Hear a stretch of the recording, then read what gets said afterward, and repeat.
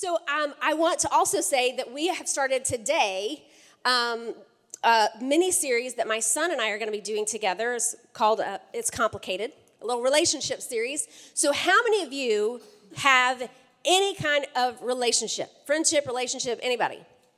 Okay, I just want to make sure you're all aware because that's an all play. Everybody raising your hand online. Online, you can give us a little like or whatever, a little heart and thumbs up or raise your hand. But everybody has relationships. And relationships are the key to life. It is the single greatest source of joy and pain joy and peace or pain and sorrow, right? Still seeing if y'all are paying attention. But it's true. It's relationships are in our everyday lives. We all have them. If you have grown up, if you have gone through adolescence, if you've had a family, you've actually been to relationship university of how to handle your family, how to handle relationships. You've either learned from your family to sweep things under the rug, or you've learned how to yell the loudest so that you can be the winner of the argument, right? Or somewhere in between there. But your families are the first kind of tutorial, if you will, on how to have relationships. But even if you have, your family and friends, if your spouse or coworker or whatever, there's just relationships that are complicated. There's just things that are complicated within them. And even on Facebook even knows this. When you're setting up your profile, there is a part where it has relationship status. And so it has like in a dating relationship, engaged, married, single, and then it has an option, it's complicated. Okay, like seriously, look on it. I was scared to do, I was just checking to make sure it was still there when I was doing mine, and I was like, hopefully this doesn't save, and I'm going to show that I'm, in a complicated relationship. So I had to make, although it is sometimes, but, so anywho, but we have complicated relationships, and there's just some that, I think that terminology, it's complicated, should be saved for the relationships that you are required to have, like your family. You have to have those people. You kind of have to have coworkers at work. You can't really get rid of some of them. So, but if you are having a relationship that is your choice, that you're choosing to be in a relationship and it's complicated, I would say cut bait and run, okay? Drop the mic, I'm done. But seriously, why would you choose and continue to choose a complicated relationship? It's crazy. But in all relationships, we need wisdom on how we handle it. And the Bible shows us how to do that. And today and next week, Pastor Devin's going to speak on discerning next week. And I'm talking about communicating today. All right, so everybody say communicating. Online, you're saying communicating, Framingham campus, communicating. Okay, today's, the verse that we need to look at is Proverbs 13:20. And it says, walk with the wise and become wise, for a companion of fools suffers harms. So the Bible tells us there are certain people that we should be walking with and certain people we should not be walking with. The Bible says that about certain people. So we need to incorporate that in our lives. We have to have wisdom. So we're going to give you, between now and next week with Pastor Devin, we're going to give you some practical wisdom directly from the Bible in this series. And the series' big idea is the people skills you need for the relational problems you face. Okay, all of you raise your hand that you all have relationships. You all have relationships. And we need the wisdom and the skills to handle all these complicated relationships.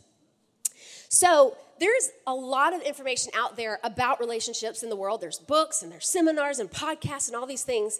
But there's one in particular that I want to highlight. And this is Doctors Les and Leslie Parrott. Anybody heard of them? Okay, some of you have probably read their books. They have a book called I Love You More. It's about dating relationships. They have a book, a couple of books, Saving Your Marriage Before It Starts. They have a book, Saving Your Second Marriage Before It Starts. That could be a great thing for some of you as well. And they also have one called Crazy Good Sex. And all the men were like, what? Who was the name of that author? Let me get that. It's Doctors Les and Leslie Parrott, for those of you who are clicking your Amazon account right now. Let's get that book, honey. But Doctors Les and Leslie Parrott are based out of Seattle, Washington, and they wanted to teach in a university. They thought, we're teaching, students all across the nation about business and accounting and education and nursing and all these things, but we're not teaching them about relationship skills. So they did their due diligence. They figured out how they could put a proposal together and go to this university in Seattle and kind of offer as we would like to do this. We'd like to teach this class.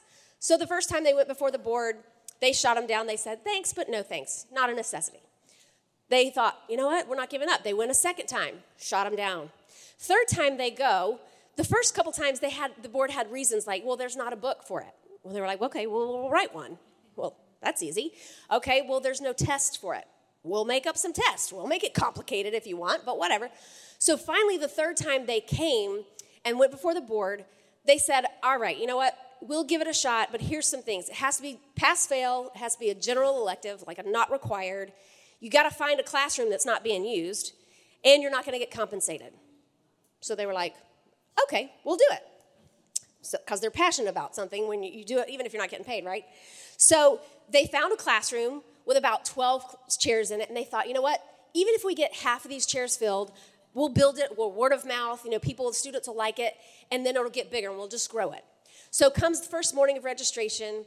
Within an hour and a half, Dr. Parrott got a call from the registrar, and he said, Dr. Parrott, we're going to have to change your classroom. And Dr. Parrott was like, gosh, that stinks. I didn't think anybody was using it. What happened? Somebody needed the space. And they were like, no, sir, you didn't cap the limit on how many students could enroll. And we have 350 registrants right now, and it's only an hour and a half in, and we have 3 days to go. Clearly, those students wanted to know, how do I have a healthy relationship? So 16 years later, they are still doing it. And he said that nothing has changed. They're still not getting compensated, but they have full classes and waiting lists. So one thing he used to tell all of his classes is he would say, you don't have to take any notes for the whole semester, but I want you to write one thing down. So he said, everybody write this down, not you. I'm Dr. Parrott now. Dr. Parrott, you don't have to write it down. But he said, if you try to build intimacy with another person before you have gotten whole on your own, all your relationships become an attempt to complete yourself and will fall flat. Now, that's not just talking about a dating relationship. It's talking about all the relationships you have, your friendships. If you're looking for your family members to complete you, or your friendships to complete you, or make you whole, they will all fall flat. No one will ever complete you except for Jesus Christ. Can I get an amen?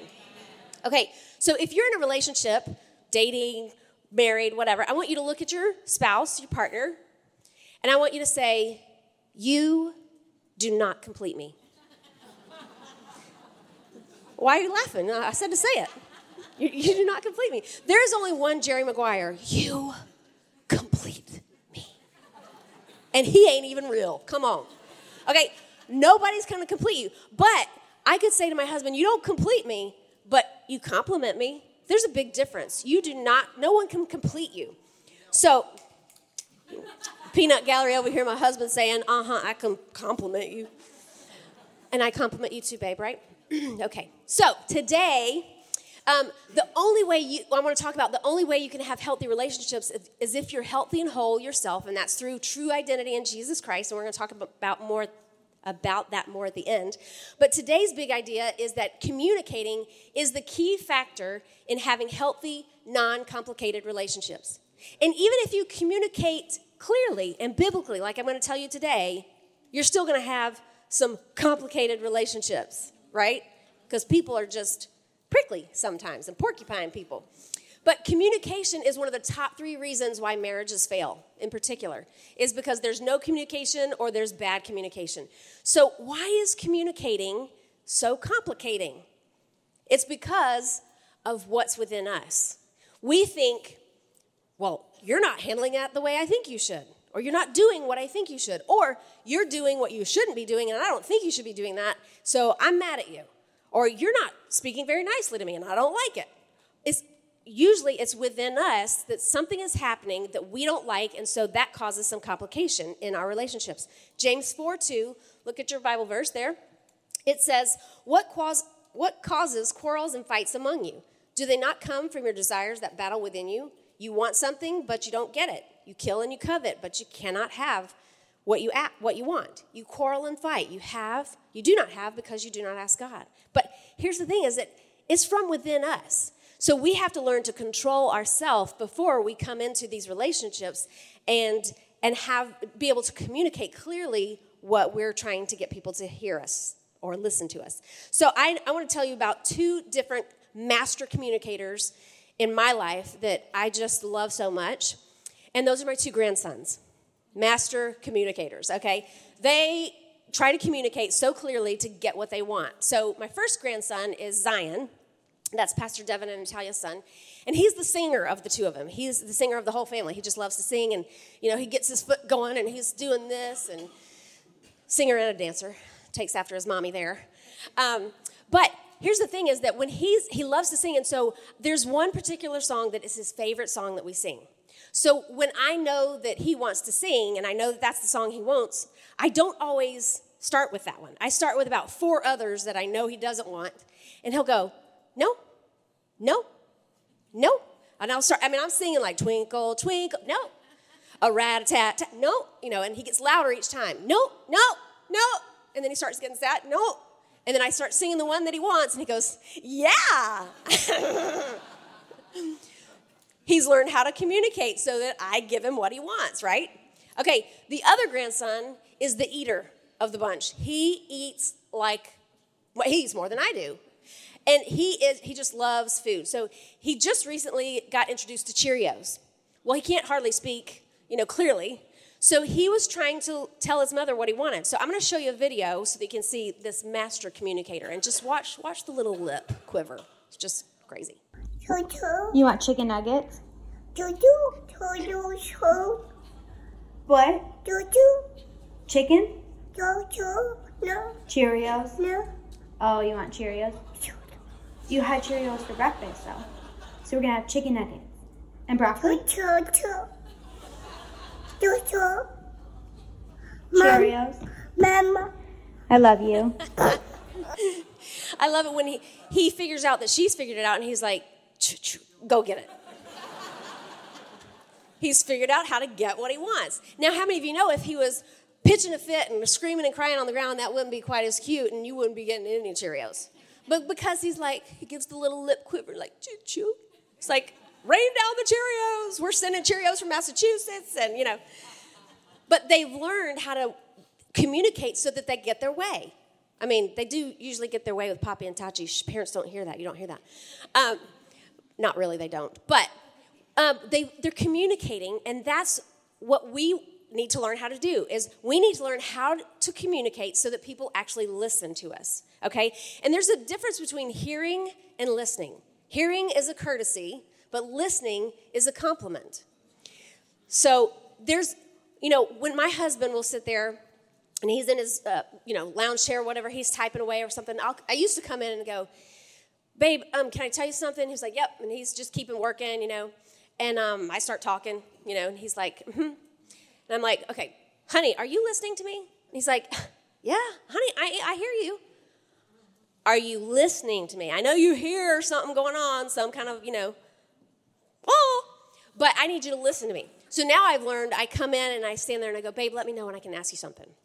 And I wait for him to stop what he's doing, and then I talk to him. Okay, because I want him to listen, not just hear.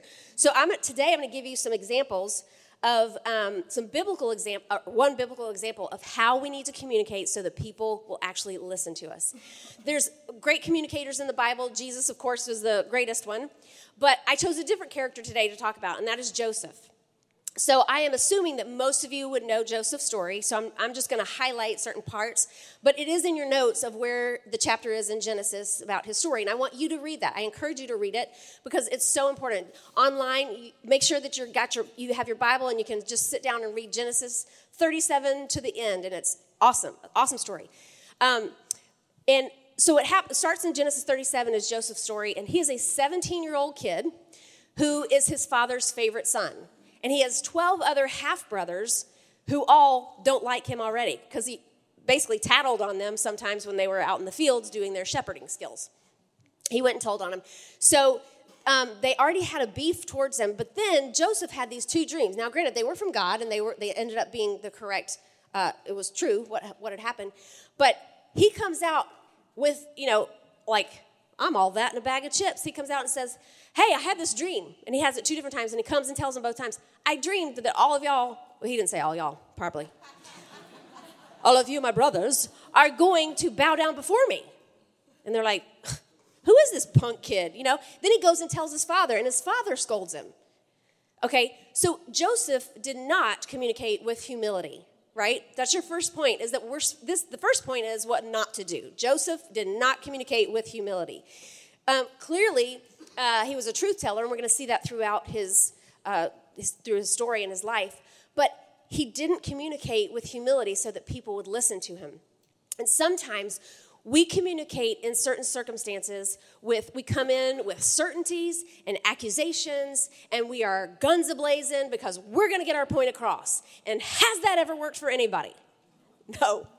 Okay, but how do you want people to listen to you? You come in, and humility leads with questions. Say that. Humility leads with questions. If you're watching online, you can go ahead and type that in. Humility leads with questions. Because you come in and you're not guns a-blazing. You're actually, you know what? Something might have been going on with them that day that they acted like a fool, as we might say in the South, you know? They might have had some of the worst news they've gotten. They might be going through something with their family. You never know. So the first way to do it is come in and just say, hey, are you okay? Because like that behavior back there, you know, that what you said in the office, you know, that just wasn't like you naturally. I mean, are you okay? You know, it's like you're just not sure. Even your face, the way you communicate, shows humility. You're not coming in going, you acted like a jerk in there and you said all these things that you didn't even know anything about. Okay, are they going to listen to you when you come in like that? No. Do you listen to anybody when they come to you like that? No. Okay, so we want to ask questions. Are you doing okay? You know, maybe here's a great line. You should write it down if you have to confront people. Is, you know, maybe you don't know that you're coming across that way. Maybe you don't mean to, but this is what it sounds like when you say this, when you act like that, when you have that face look on your face, you know. My kids used to go, Mom, when you get mad, your eyes get huge. I'm like, what are you talking about? Just kidding. It's true. But so I've learned when I'm in the middle of confronting somebody, I keep, like, my voice in my head is, keep your eyes small, keep your eyes small. Put your eyebrows down. You know, guys probably in confrontation, they're like bowing up, and I'm like, my eyebrows are going way up here, you know. Everybody has their own thing, right? You got to know yourself. So, but I want to give you a verse. It says, it's 1 Peter 5:5, and it says, all of you clothe yourselves with humility toward one another, because God opposes the proud, but shows favor to the humble. How many times have you come in guns a-blazing, you're accusing, and you find out something, a piece of information that you didn't know before, and then you're like, oh, that changes everything. It's like, yeah, ooh. But if you had humility going in, you could learn that piece of information, and then you don't have to go back and apologize later because you've just blown it. You've blown your testimony. You've, you know, acted crazy. Proverbs 11:2 says, when pride comes, then comes disgrace, but humility comes wisdom. With humility comes wisdom. We need wisdom in all the things that we're going to be talking about in this series, and communicating and discerning. We need wisdom on what relationships to have. We need wisdom on how to communicate, how to discern, all these things. So Colossians 3:12 is another Bible verse that says, therefore, as God's chosen people, holy and dearly loved, clothe yourselves with compassion, kindness, humility, gentleness, and patience. All of those character traits could be, you know, under the umbrella of humility. You need to make sure that we have humility when we're going in. But just because we communicate with humility doesn't mean we abandon truth. Okay? So this is point number 2, is you've got to communicate the truth with truth. Back to Joseph's story. Genesis 40 and 41 tell the parts about his story where he was actually wrongly accused. He was thrown in prison. While he was in prison, he met 2 people that were in the Pharaoh's court before, and they both had 2 dreams.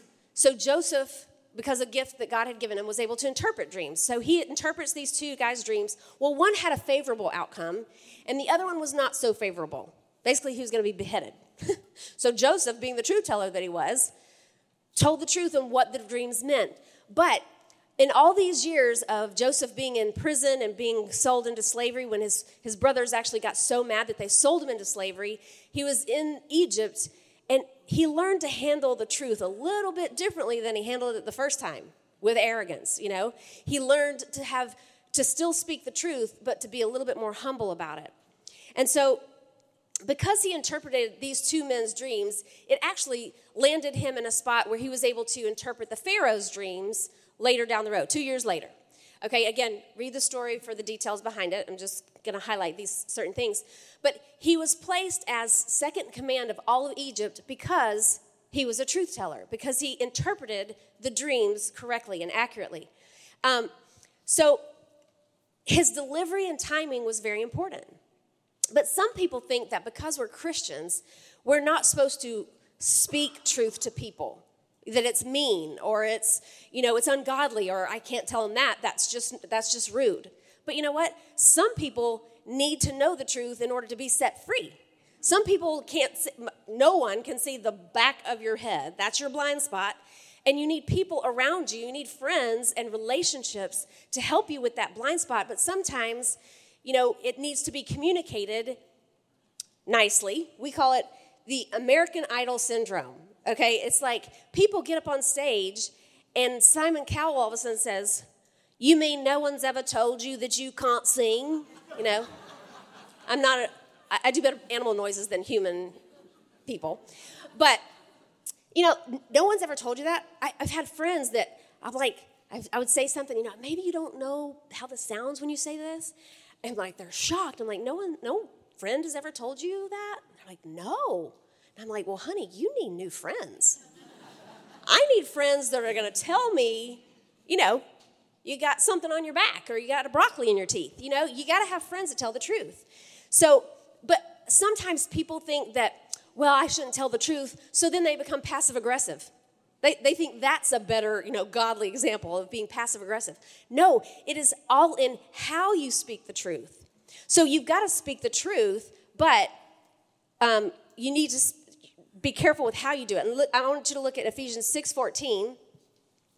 And this is the chapter in the armor of God, and it says, chapter 6:14 says, "Stand firm then with the belt of truth buckled around your waist." Okay, let me explain why they correlated it to a belt, okay? When you put on a belt, you put it in, and then you have to pull it back, and there's a little bit of tension before that little lever goes into the hole, right? Okay, so you're pulling it back, like when Derek's using his weight-lifting belt, he's like actually having other people help him pull it way back, and it's like, he's like, and there's tension, okay? Because sometimes when you're speaking the truth, there is tension. There's an uncomfortability. But as soon as you've spoken the truth, if you handle it biblically, then it then sits comfortably on your waist after that tension. And sometimes the only comfortability comes from just the way you've handled it. You know that you have handled it godly and biblically, and you've been humble about it, but you've communicated truth, right? Okay, so sometimes if you don't pull that belt on, that belt of truth, you could get caught with your pants down. That would be scary, okay? So we have to be able to tell the truth. We have to be able to speak truth. Let me show you another verse that shows how important it is to handle the truth after you've known the truth or what you think you know is truth. It's Psalm 15, 1-3. It says, "Lord, who may dwell in your sacred tent? Who may live on your holy mountain? The one whose walk is blameless, who does what is righteous, who speaks the truth from their heart, whose tongue utters no slander, who does no wrong to a neighbor and casts no slur on others." Okay, so after you think you've gotten the whole truth, which you sometimes don't know the whole truth. We think we do, but we don't know the whole truth, right? Only God knows the whole truth. But here's the thing. You think you know the truth, and then how you handle it afterwards, if you go and you gossip about your boss that you think you know this truth, or you gossip to other coworkers, or your friends about other friends, what does it say? It says, whose tongue utters no slander, who does no wrong to a neighbor and casts no slur on others, okay? Slander is just talking bad about somebody. Cast no slur, you're discrediting somebody's reputation. So even if you know the truth, even if you think you know the truth and you have confronted the truth, and then you go and cast slur on them and discredit their reputation, I'm stepping on some toes, I'm sure, it says, if you back up to it, it says, who can stand in your sacred tent? Who could stand on your holy mountain? That means if you if you do these things, you might not be standing on that holy mountain one day because you've gossiped and you haven't handled the truth biblically. I know it's quiet. Okay. But it's so important that we understand we've got to handle truth with wisdom, with godly principles in place. And that means we don't talk about it after the fact. You cannot disrespect other people's reputation. And the truth is so important because, like I said, it can set people free. But one of the verses it says in, let me go back to, with this truth that you know, that you are able to handle it carefully and protect the people who you've confronted with, okay? So let me get to this. Truth is what you say, but how you say it is handled with grace. So that's point number 3. You need to communicate with grace. Okay, and a lot of times we think, okay, I'm not going to speak the truth, so I'm going to be passive aggressive, and then we do speak it, we're not gracious about it. Let me show you what Joseph did. This is such a powerful example of showing people grace. This is in Genesis 45, and really goes to the end of the whole book of Genesis. But so he's second in command over all of Egypt. There was a famine in the land because there were 7 years of plenty, and then they had 7 years of famine. Well, the whole world, the Bible says the whole world was having famine. And so everybody came to Egypt to get their rations of grain. Well, Joseph was the one in charge of that. So his brothers in Israel, Jacob, their father, sends the brothers and says, go get us some grain. So they come in, not knowing that it's Joseph because he's in his full garb. He's in his, he's using an interpreter. But Joseph sees that it's his brothers. Okay? And so he starts to test them. And there's like 3 chapters worth of testing. And this is where, Pastor Devin's going to speak on next week. You need to discern. There's some testing that needs to take place to discern if he needed to have a difference of relationship or a change of relationship with his brothers, or how things were going to go. He wanted to see if their hearts were still the same.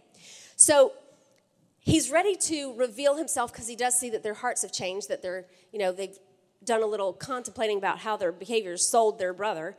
They even mention it. So he's getting ready to reveal himself, who he is. And when he does, he's literally so gracious. He's gracious in it. I put myself, like when I'm reading Bible stories, I like to put myself in the situation or in that person's shoes. And I'm literally tearing up like, can you imagine?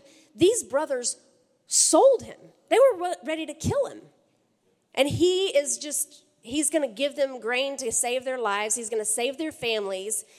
And he was so gracious. In fact, so gracious and forgiving that he actually lets them off the hook. He finally reveals himself. He cries and he hugs them. And it's like a big party.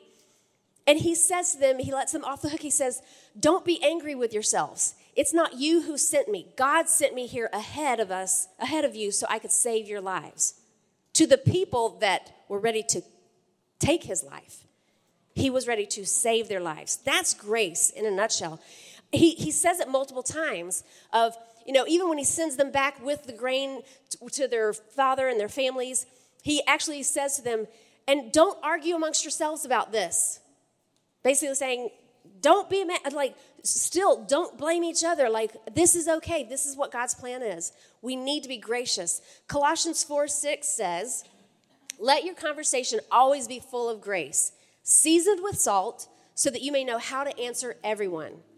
So if you're communicating with a humble attitude, you're speaking the truth, and you can point people to Christ. You can point people to show the love of Christ, even in just how you handle correction or how you give correction. If you're on the receiving end or the giving end, it's all about handling the truth with grace. The Bible says, this verse is not in your notes, but you can write it down. It's Proverbs 3, verses 3 and 4, and it says, kindness and loyalty will gain you favor from both God and people and earn you a great reputation. How many of you want a great reputation? Okay, 4 of you, awesome, okay.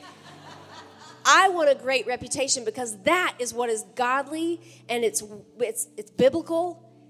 And here's the thing, is that in 2 Thessalonians 5:18, God gives us, and he tells us that he has given us the reconciliation, the ministry of reconciliation.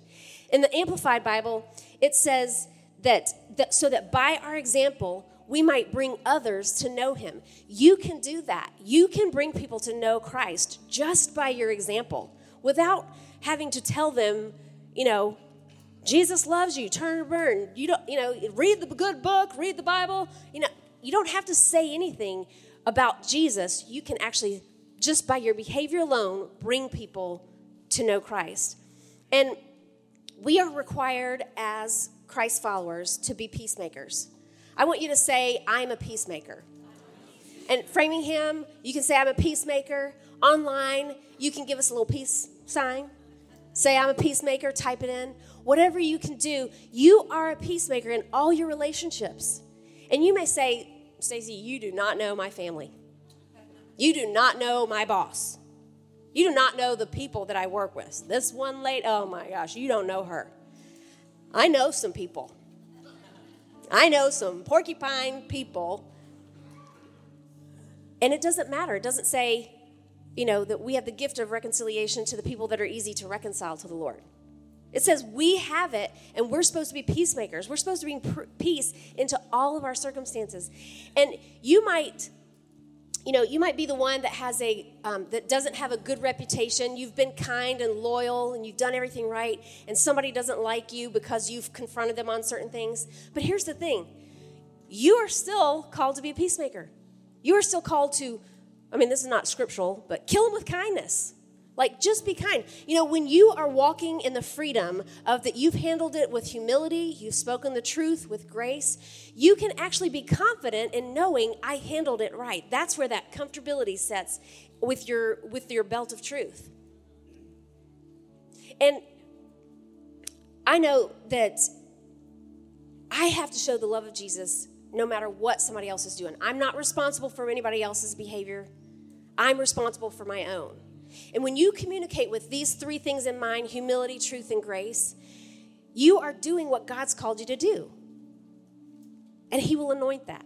But here's the thing, is that sometimes you go, I can't do it. I can't handle difficult people. I can't handle complicated relationships.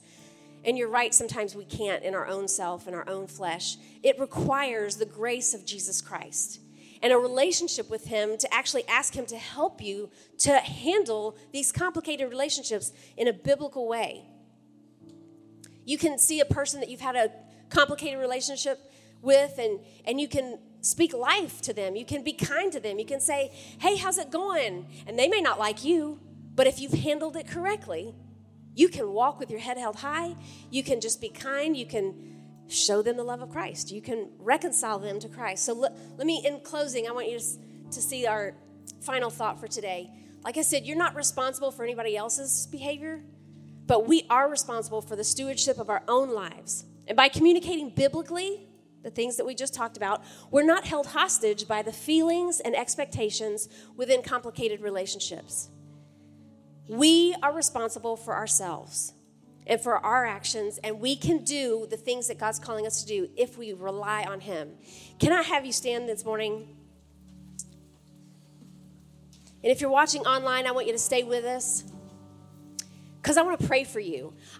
Like I said, you may not be able to handle these kinds of situations on your own flesh. I know I can't. I know I might communicate with humility, but that's not my first reaction. My first reaction is a bunch of arrogance, like, I'm going to tell you this. And I need grace to be able to have the first reaction be humble. I want that. And the only way I can do that is through my relationship with Jesus Christ, asking him to change me. And if you have never given your life to Christ, I'm going to give you an opportunity. I'm not going to embarrass anybody or call you down front or anything. I'm just going to ask you to raise your hand in just a second. And if you're online, you can tap the banner down below, and that will tell us that you want to give your life to Christ when that pops up. But this is the most important decision of your life. It secures your eternity, but it also helps you in the here and the now. And how many of you know we need help in the here and the now when we're dealing with complicated relationships? If you'll bow your heads and close your eyes, please. I want to ask you that, and the online campus can join in right here, and Framingham campus pastor, come on up. But I want to ask, if you have never given your life to Christ and you want to do that right now, I just want you to shoot your hand up and say, yes, that is me. I want to give my whole life to Christ. I thank you. I see your hand. Again, if you're watching online, go ahead and tap that banner. If you're in Framingham, you may be watching this, year later than what this date is. Go ahead. And you don't have to be in this building. You don't have to be in a building or in a church. You can be in your living room because Jesus sees you. He sees your hand. He sees your hand. He sees your hand. And we're all going to pray together. If you'll just join me, everybody, my brothers and sisters in Christ. Dear Jesus, I thank you for what you did for me on the cross. I know that I'm a sinner in need of a Savior, and I call on you today. I believe in my heart, and I confess with my mouth that you are my Lord. And I'm so grateful for the work that you're doing in my life and that you're going to continue to do in Jesus' name. Amen. And I want to say this too. I want to pray for a group of people. If you know that you can bow your heads or you don't have to bow your heads, but I think everybody needs this, is just prayer and how to handle complicated relationships. And I want to pray for you today. If that's you, you can raise your hand again. You can online, you can tap the banner. You just need a good dose of grace. I want to pray for you. There's hands all over the room. All right, let's bow your heads. Thank you, Jesus, that you have given us the gift of reconciliation. And that you have equipped us. If you've called us to do it, you will equip us to do it. And so, Father, I ask that you would just anoint each one of us in here, that we would have humility, that we would speak the truth in grace, with grace, and that we would be able to reconcile people to you. We would just point people to you and the love that you have for others, just in how we behave, how we confront people, how we respond to correction. Lord, I ask that you would just touch each person in here and give them wisdom in all of their relationships so that we can bring honor and glory to your name. In your name we pray. Amen. Amen. Let's give God a hand for the lives that were changed today. Thank you, Jesus.